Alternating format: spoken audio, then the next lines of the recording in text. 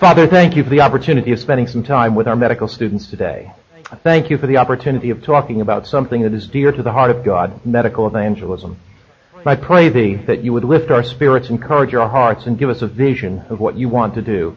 Help us see a broader vision of what can be accomplished in our lives than merely helping people to live longer in this life and have a better quality of life. Help us to see the integration of the physical, the mental, the spiritual dynamics of life and understand the high calling that you've given us. In Jesus' name, amen.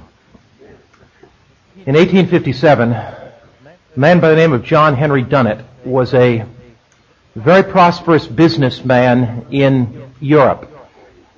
He was so prosperous that he was a commodities trader and helped the European governments negotiate grain sales to Africa, northern Africa in particular, countries like Morocco and Algiers.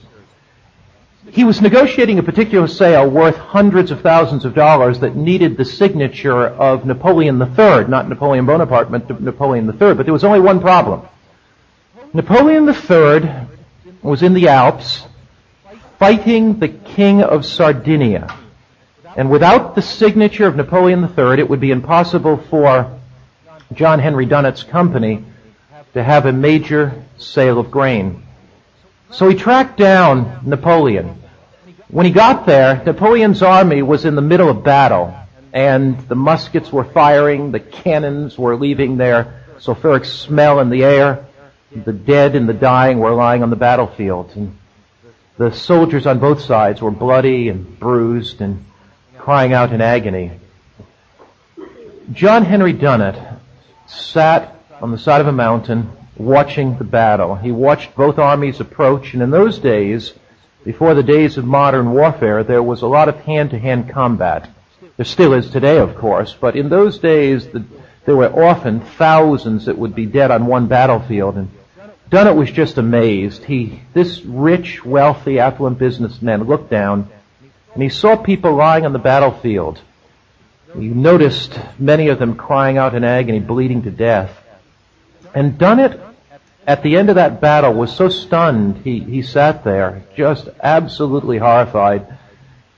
And he went out to the battlefield and found some people alive, and with other volunteers began to bandage their wounds, began to bathe their bloody brows, and took them back to little makeshift hospitals that were in the battlefield. He worked there for 3 or 4 days, trying to restore health.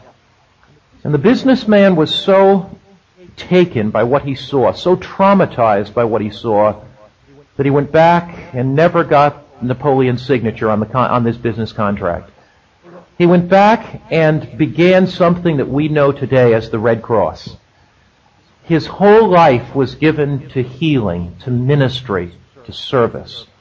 If I could summarize medical evangelism in one sentence, it would be this. Medical evangelism is the loving ministry of Christ, reaching out to meet the needs of needy humanity in Jesus' sake, so that they can be healed physically, mentally, spiritually, emotionally, and psychologically. I want to share with you today the calling that God has given to you. It's a calling that may be far higher, far broader, far more significant than has yet gripped you yet. I want to look at 4 aspects of medical evangelism. First, the motives of medical evangelism. Motives have to do with why we do what we do.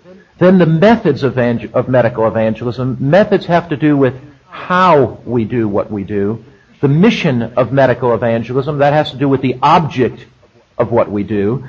And the master of medical evangelism, that has to do with the one we do it for. So motives have to do with the question of why we do what we do. Methods have to do with the question of how we do what we do. Mission has to do with the question of the object of what we do. And the master has to do with the significant other, the one that we do it for. I'd like to look with you first at the motives of medical evangelism. People do things for different motives. What is your motive in being in medical school? Now, don't try to pull the wool over my eyes. Don't try to buffalo me on this one. What's your motive? Why are you here? Some people go into medicine because their parents are in medicine. Other people go into medicine or dentistry because it's rather prestigious. I mean, it's pretty good to have an MD after your name. They are motivated by the pride of accomplishment. That's not all bad. It's not all bad at all. Some people do what they do because of pressure from their parents. Some people do what they do because of a pride, a certain sense that I want to be somebody, a certain sense that I want to achieve, a certain success-driven syndrome. That's why they do what they do. Other people do what they do because of money. They say, look, how else could I make a certain figure that will enable me to live a life that is fairly comfortable? Some people do what they do because they want a home on the lake, in a boat and skis, and et cetera, et cetera. So various motives prompt different people. What is the single motive that prompted Jesus in his medical evangelistic ministry? What prompted him? Matthew, the 20th chapter, and the 28th verse. Jesus was certainly not prompted to do something merely because of pressure by the Father to do it. Jesus certainly wasn't prompted to come to earth because of the prestige that afforded him in doing it. In fact, he had a lot more prestige in heaven than he ever did on earth. He was worshipped by 10,000 times 10,000 angels, traveled to worlds afar, to planets that had never fallen by sin. So Jesus came to this snake pit of the world, not prompted, not motivated by prestige. Was Jesus motivated by money? After all, up there in heaven, the streets were made of gold. Certainly wasn't prompted by money. That wasn't the motive that prompted him. Matthew chapter 20 and verse 28. The motive that prompts the medical evangelist is far different than the motive that prompts most people in this world. And I'd like to suggest to you that the motive that prompts the medical evangelist is far broader, far deeper, far higher than the motive that prompts the average physician. And I qualify that and I put average in quotes. That God has called Seventh-day Adventist physicians and dentists and medical personnel to something higher, something broader. And it begins with motives. It begins with something in the fundamental core of your being. It begins with something in the essence of your soul. It's an undefinable essence that prompts you and motivates you and guides you in doing what you do. Matthew chapter 20, verse 28. And the scripture says there, in Matthew chapter 20 and verse 28, "For the Son of Man did not come to be served, but to serve, and give his life a ransom for many." So Jesus was prompted by loving ministry. The needs of humanity called him. He was prompted by service. And the motive of the true, genuine medical missionary is not money. It's not the fee charged. It's not power the people controlled. It's not status, the position held. It's not prestige, the honor bestowed. It is not recognition, the people who notice. It is the loving ministry of Jesus Christ. Dr. Lou Evans, great medical missionary, was visiting a friend out in Korea.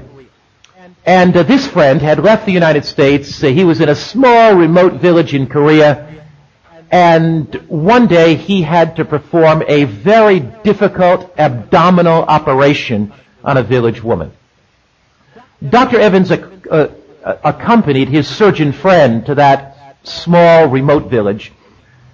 And they had a makeshift operating room. And Doc began to operate. Lou Evans tells the story. He said, "I assisted my doctor friend, and the operation turned more complicated than Dr. Evans thought it would turn. And the operation actually took 7 hours.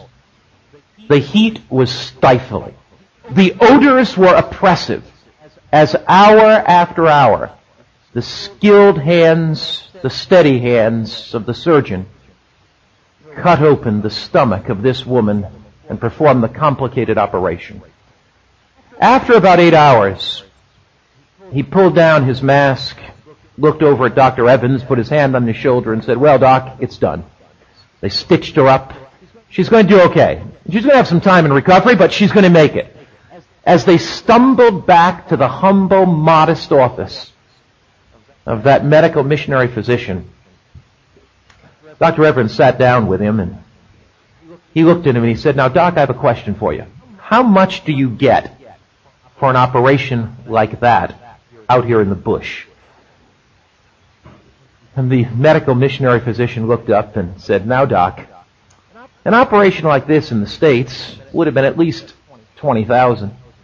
But he said, I'll tell you something. Here's what I get." And he reached down into a little desk drawer, opened the bottom drawer, pulled out an old dented copper coin. And he said, "The first thing I get is this old dented copper coin. About 2 weeks ago, this lady came into my office and she said, 'Doctor, I just can't eat anything. I'm throwing up everything. I'm vomiting.' And he said, 'Let me give you an exam.' And he examined her and found a certain growth that was restricting digestive processes. And he said, 'We can operate on that.' And the growth had swollen.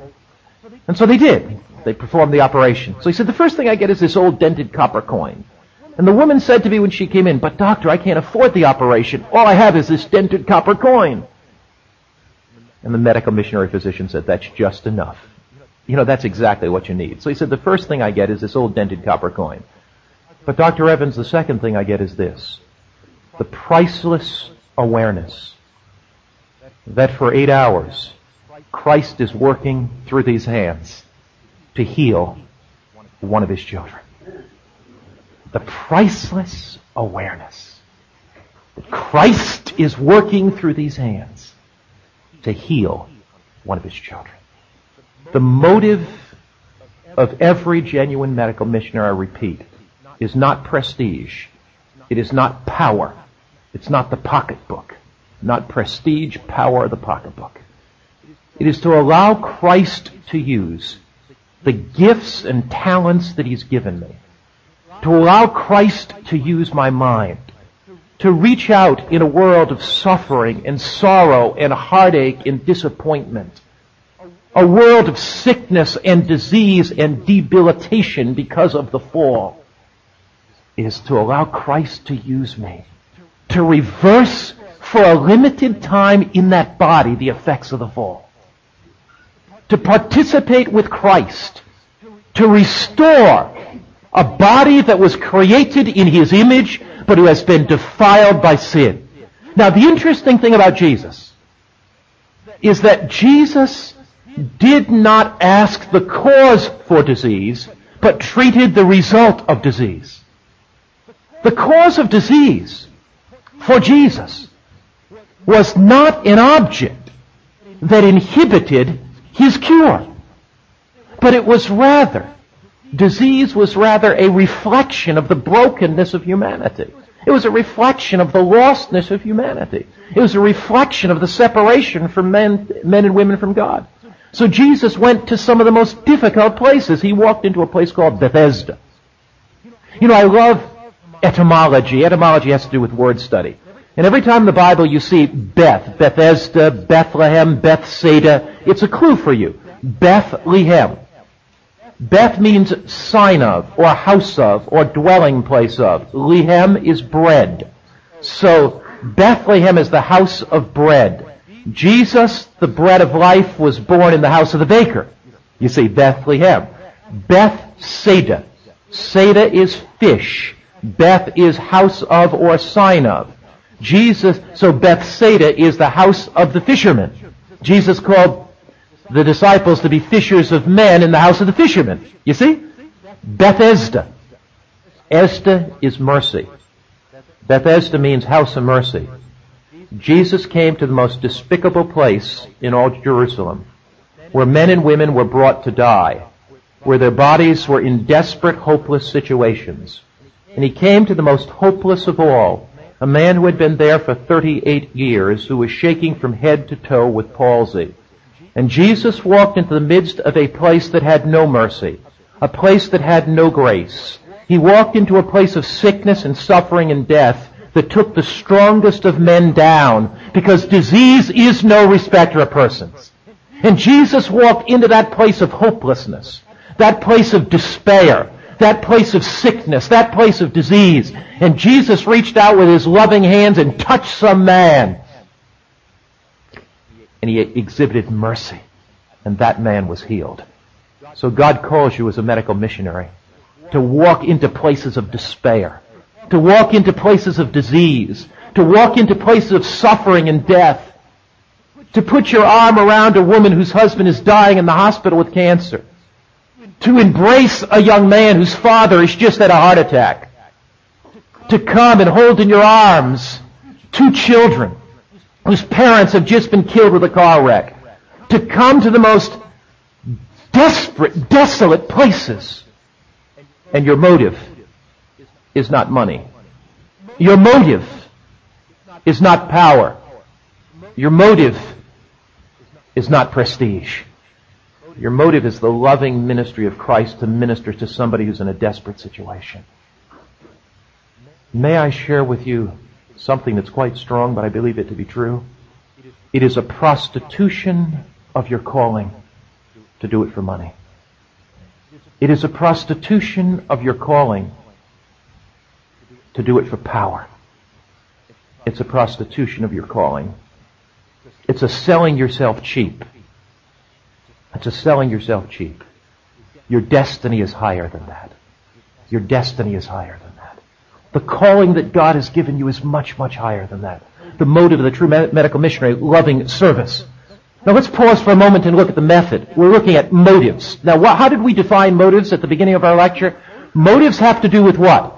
Why we do what we do. Methods have to do with how we do what we do. Methods have to do with the how. Now when you look at the methods of Jesus, we start in John chapter 1. Because the methods of the true medical missionary may be somewhat different than the methods of the average physician in society today. They may be different. I don't say they always are different, but they may be different. If you look at John chapter 1, 2 men come to Jesus. And in John 1 verse 38, Jesus says to these 2 men, "What seek ye?" What are you seeking? Now Jesus always began where people were. He never began where he was. He always began where they were. The method of the true medical missionary is to look at the needs of other human beings and in unselfish service meet those needs. So the method is the meeting of needs. Now if you look at John 2 to John 6, you see this Christ who meets the totality of needs. So the true medical missionary is not only interested in the stomach ulcer. The true medical missionary is interested in the thought processes that may have contributed to the stomach ulcer. The true medical missionary is not only interested that a person is overweight. They're not only interested in giving them drug therapy to reduce that overweightness, but they're interested in why. The true medical missionary is not only interested in the person who is depressed, they're interested in what has caused that depression. Why? They're not only interested in the elevated high blood pressure or the elevated cholesterol, but they're interested in what's behind it. So the true medical missionary sees things much more broadly. They do not see individuals as a commodity, simply to have a reference pharmacology book to look up in and say, okay, patient, pharmacology, treatment. I am not suggesting to you that pharmacology has no role in treatment. It does. But I am suggesting to you that the true medical missionary has a much broader approach. Is not the motto of this university to make men and women whole, physically, mentally, spiritually? Is not Loma Linda University somewhat different than a typical medical school? Does it not look more broadly? John chapter 1, verse 28. What seek you? Now there are 4 chapters right in a row that outline the ministry of Christ. In chapter 2, there is a wedding of Cana of Galilee. And in that wedding feast, they run out of wine, unfermented grape juice. That's another lecture. But it was unfermented. I can show you from the text, but that is another lecture. Unless I get off on it. Become more of a theologian. Okay. They ran out of wine. How would you feel if you invited the president of Loma Linda University to your wedding? And they ran out of haystacks just as she was coming through. You'd feel kind of like no. How would you feel if Dr. Barron's was just in line with her husband, and the dean of the medical school was behind her, and your major professor behind her, and you had served 50 people, and there were another 100 in line, and you ran out of unfermented, sparkling grape juice, and the favorite Adventist food of all, haystacks. I mean, how would you feel? And then Jesus comes along and those haystacks appear. I mean, that'd be wonderful. That'd be wonderful. How would your parents feel? What's going on in John chapter 2? Jesus says, when you are totally embarrassed, and that is your need, I will meet it. You see, John chapter 1, what seek ye? Is your need embarrassment? Is your need social? Is your need spiritual? Is your need physical? What is your need? In Christ we have one who meets the total needs of mankind. What seek ye, John 1? The need in John 2 is social embarrassment. The need in John 3 is directly spiritual. Nicodemus comes to him by night. Jesus says you must be born again. It's a spiritual need. The need in John chapter 4, the woman at the well. Have you ever noticed the contrast between John 3 and John 4? Well, here's an obvious contrast. John 3, Nicodemus is a man and she's a woman. In John 4, that was really insightful. That was one contrast. Nicodemus is a what? Jew. She's a Gentile. Nicodemus comes by night. She comes by day. Nicodemus comes seeking Jesus. She stumbles across him. Nicodemus has a spiritual longing. She does not. Jesus uses a direct spiritual approach with her. Jesus uses a social, with Nicodemus, a direct spiritual approach. He uses a social approach with the woman. He says, look, the well is deep. He bridges social barriers. John chapter 5, the need is physical. It's the man by the pool of Bethesda. So if you look at John 2, the need is social. If you look at John 3, the need is spiritual. If you look at John 4, the need is emotional. She has had 7 men, none of them are husbands. They've used her body as a plaything, and she's torn apart. So it's a emotional need in John chapter 4. And you look at John chapter 5, and it's a physical need. So in John 2, John 3, John 4, and John 5, you have the methods of Christ. The methods of Jesus are always patient-focused. The methods of Christ are not disease-focused, they're patient-focused. Where the medical profession often looks at the disease, the medical missionary looks at the person as a total human being and recognizes that in the mental, physical, psychological, and spiritual dimensions of life, there are factors that contribute to the cause of disease. So whereas the medical missionary is interested in disease and interested in therapy that ministers to people that have disease, they are more interested in the person than they are in the disease. Because they know that if they deal with the person, they will be able to deal with the fundamental root cause of the disease. So the motive of the medical missionary is always loving service. The motive of the medical missionary is always compassion, never prestige, never power, never money. The method of the medical missionary is to look at the total person, physically, mentally, spiritually, psychologically. This is why it is very difficult to treat the whole person in a 5-minute visit in the office. Very difficult. It's very difficult. It is not difficult to say, John, where are you hurting? My stomach. How long have you had it? 3 weeks. When did it start? Oh yeah, it started here and there. Nurse, please prescribe. 4.5 minutes. It's another thing to say, John, you mentioned 3 weeks ago there's a traumatic event in your life. Your son went through the windshield of a car. You told me you haven't been sleeping well over the last 3 weeks. That you really have slept a couple hours a night. Do you want to talk a little bit more about your feelings? Do you want to talk about what you're going through? You can minister to people in ways that I never can. You can minister to people in ways that I never can. Dr. Gurrent in Kentucky found that. 100 years ago, Dr. Gurrent graduated from medical school. But he said, I must do more. He saw people coming into his office in Kentucky. And he said, I don't have the tools spiritually to help them. He went out and got a theology degree. Now, I'm not suggesting all of you do that. You had long enough school. Gurrent sensed what medical missionary work was all about. He's a Presbyterian physician. But he recognized that God had called him to minister to people spiritually as well. And Gurrent went from small town to small town in Kentucky, treating the needs of people, praying with his patients, opening his Bible to his patients. Patient after patient would come into Gurrent's office, at times depressed, discouraged, broken-hearted, headaches, stomachache. He would treat them with the physical modalities of medicine, but Gurrent would do more. He'd read them, the Psalms. The Lord is my shepherd, I shall not want. God is our refuge and strength, the very present help in trouble. Gurrent became the most popular physician in Kentucky almost 100 years ago.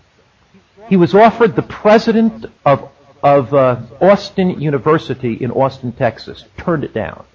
He was offered to become medical director of the state, turned it down. He was offered to become the home mission secretary of the Presbyterian Church. He turned it down. He said, there's nothing more important than for me to treat my patients in poor rural Kentucky and to share Jesus with them. During those years, the Presbyterian Church had 36 full-time evangelists on full salary. The 36 evangelists in that period of time won 3,000 people to Christ in 1 year. It was in actually 1 year. 36 evangelists in 1 year. Gurrent, in that 1 year, himself, through medical missionary work, won 2,700 people to Christ. There is something that you can do as you spiritually minister in your office. You have an opportunity. Your calling is far higher. The motive of true medical missionary work is unselfish service in Jesus' name. The methods, meeting the needs of men and women, physically, mentally, spiritually, psychologically. You know, Ellen White makes quite an amazing statement in Medical Ministry, page 37, in which she says, the Redeemer expects our physicians to make the saving of souls their first work. That's a marvelous statement, isn't it? The Redeemer does what? He expects our physician to make the saving of souls their first work. And then Medical Ministry, page 31. Medical Ministry, page 31. This has to do with the mission of it all. We've talked about motives, we've talked about methods, now we're talking about mission. Motives have to do with why we do what we do. Methods have to do with how we do what we do. Mission has to do with the object of what we do, the purpose of what we do. And here, Ellen White, page 31, Medical Ministry says, every medical practitioner, whether he acknowledges it or not, is responsible for the souls as well as the bodies of his patients. Every physician should be a devoted, intelligent, gospel medical missionary worker, familiar with heaven's remedy for the sin-sick soul, as well as the science of the healing bodily disease. So you have a double calling. Have you ever seen a coin that is so thin it has one side? You ever see a coin that every coin has two sides? The physician's ministry is a two-sided ministry. One side deals with the physical modality of medicine. It deals with treating people's diseases. The other side deals with treating people in all their complexity of their physical, mental, emotional, and spiritual needs. Jesus did that all the time. If you simply allow people to come to your office and you're satisfied in treating them physically, you miss the essence of what your calling is all about. You remember the woman who had an issue of blood that came to Jesus? She had gone to physician after physician after physician. She could not be made whole. You know, one of the gospel writers says she went to all these physicians, spent her money, and only got worse. They were not graduates of Loma Linda, I can assure you that. That's what the Bible says. Now Luke, who was a physician, doesn't say that.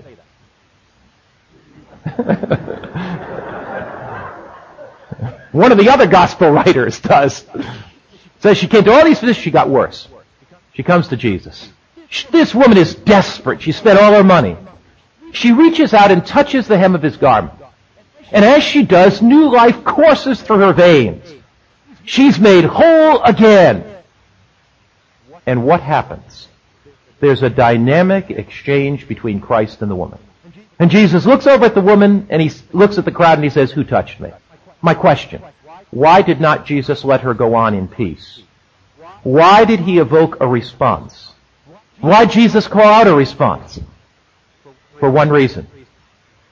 He knew that if she simply touched the hem of his garment and went on, and did not have the salvic saving power of Christ flowing through her veins and living in her heart, that she would get sick and die and be lost eternally. So Christ wanted to reveal himself to her as a Savior. He wanted to evoke not merely physical healing, but a faith response. And so Jesus said, "Who touched me?" And the disciples said, "Look at all these people in the crowd. They're hitting you. They're jostling you. They're pushing you in the crowd. What are you saying? Who touched me?" And Jesus could distinguish the touch of faith. And the woman said, "I touched you, Lord." And he ministered to her soul. To simply treat people physically and let them go on their way, when at times their hearts and minds are open and they give you signals that they are. Now, I am not suggesting that every person that comes into your office as a physician is ready to receive the gospel at that point. But there are ways that you can see if they are. When you're talking to somebody who's had a heart attack and you're counseling with the family of a person who's had a heart attack, you can say to that woman whose husband has had a heart attack, after you describe what has happened, that after you have the highest professional integrity, you can simply say to her, as a Christian physician, I often would like to pray with my patients. Would it be possible for me to pray with you? You're asking for her permission. A patient going into an operation, you're by their bedside, you put their hand on the shoulder. This man is going into a very complex operation for a melanoma, and you put your hand on his shoulder and you say, would it be possible for me to pray with you? Would it be possible for me to share with you how I find faith in times of my crisis? What is the mission of the true medical evangelist? The mission is as God opens doors of opportunity to share Jesus. The motive, loving, unselfish service. The method, meeting needs everywhere in Jesus' name. The mission, sharing Jesus as opportunities open so that men and women will be whole. You probably are aware of some of the studies that are being done currently at Duke University. Duke is taking a look at spirituality and healing. Dr. Koenig, Harold Koenig, is doing a number of those studies, bringing together. There's some significant evidence that when patients have spiritual modalities introduced, that the rate of healing is more rapid than if they don't. May I broach something with you that is worth thinking about? Let's suppose that there was a cancer drug that you knew was therapeutic, but that because the patient did not want to take that cancer drug, and of course it's the patient's choice, but let's suppose that you perceived in your mind that the patient may not want to take it, but you never offered it to the patient. Okay, you're with me? There's a cancer drug that we'll say, in this imaginary scenario, is therapeutic. But you make the judgment for the patient. You make the judgment in behalf of the patient, and you don't give the patient that opportunity. Okay? But the drug would heal the patient. Could you be sued for malpractice if you don't let the patient have the opportunity? You've never shared the research in that area. Could there be something known as spiritual malpractice? Where because you already make a decision that the person may be offended if you ask to pray with them or read the Bible, so you choose for them. So therefore you don't provide a therapy that could make them whole. That's a thought question to take away with you. If you're sensitive to the Spirit, He will enable you to know when and how to introduce spiritual therapies to patients that will support and strengthen anything else that's happening. Medical missionaries have a motivation of love. They meet the physical, mental, and spiritual needs of men and women. Their object is to lead them to Christ because they themselves know the Master. One of the greatest dangers of medical school today is this. The information coming at you is not like going to a drinking fountain and get a drinking of water. It's like standing before Niagara Falls and it sweeps you all away. The difference between college and medical school for the absorption of information is the difference between getting water out of a fountain and standing at Niagara Falls, right? The challenge of medical school and the amount of material is huge. That prepares you for a life in medicine. Medical physicians have one of the most demanding lifestyles today. The demands are incredible in physicians. It is very easy going through medical school to lose your spiritual experience. And it's very easy as a physician to lose your spiritual experience. It's really easy. You cannot share a Christ you do not know. You can't share a Christ you do not know. Godly medical missionaries know Christ. The passion of their life is to know Him. The passion of their life is to have His grace in His love so overflowing from their hearts that they can touch somebody else with His grace. Do you know Jesus? Is that an inappropriate question to ask at Loma Linda University? Do you spend time in His Word? Does the gentleness of His voice charm your heart, calm your nerves, and give you comfort and peace? It's that comfort and that peace that gives you the context to meet the needs that you're going to need to meet. When your emotions are drained because of the service that you've poured out your life to serve others, and when you are seeing patient after patient after patient, and you're weary and exhausted, and there are still 10 more patients to see, and you're saying, how can I possibly get through this day? There is a settled spiritual strength that comes from knowing God. There is a bedrock spirituality that energizes you and empowers you as you know the Master. Medical missionaries know more than textbooks. They know more than didactic information that they've absorbed. They know Christ. And that makes all the difference. Let's pray. Father in heaven, we thank you today for knowing Jesus. We thank you for the calling you have given to these students, a calling that's far beyond what the world has to offer, a calling to physically, mentally, spiritually, and psychologically minister, a calling prompted by love, motivated by service. Father, as we prepare to serve others, may the Christ we share with others fill our own hearts, charm our own souls, give us peace and strength and grace and power. Send us from this place with renewed vision that we can lead somebody to Jesus. In Christ's name, amen.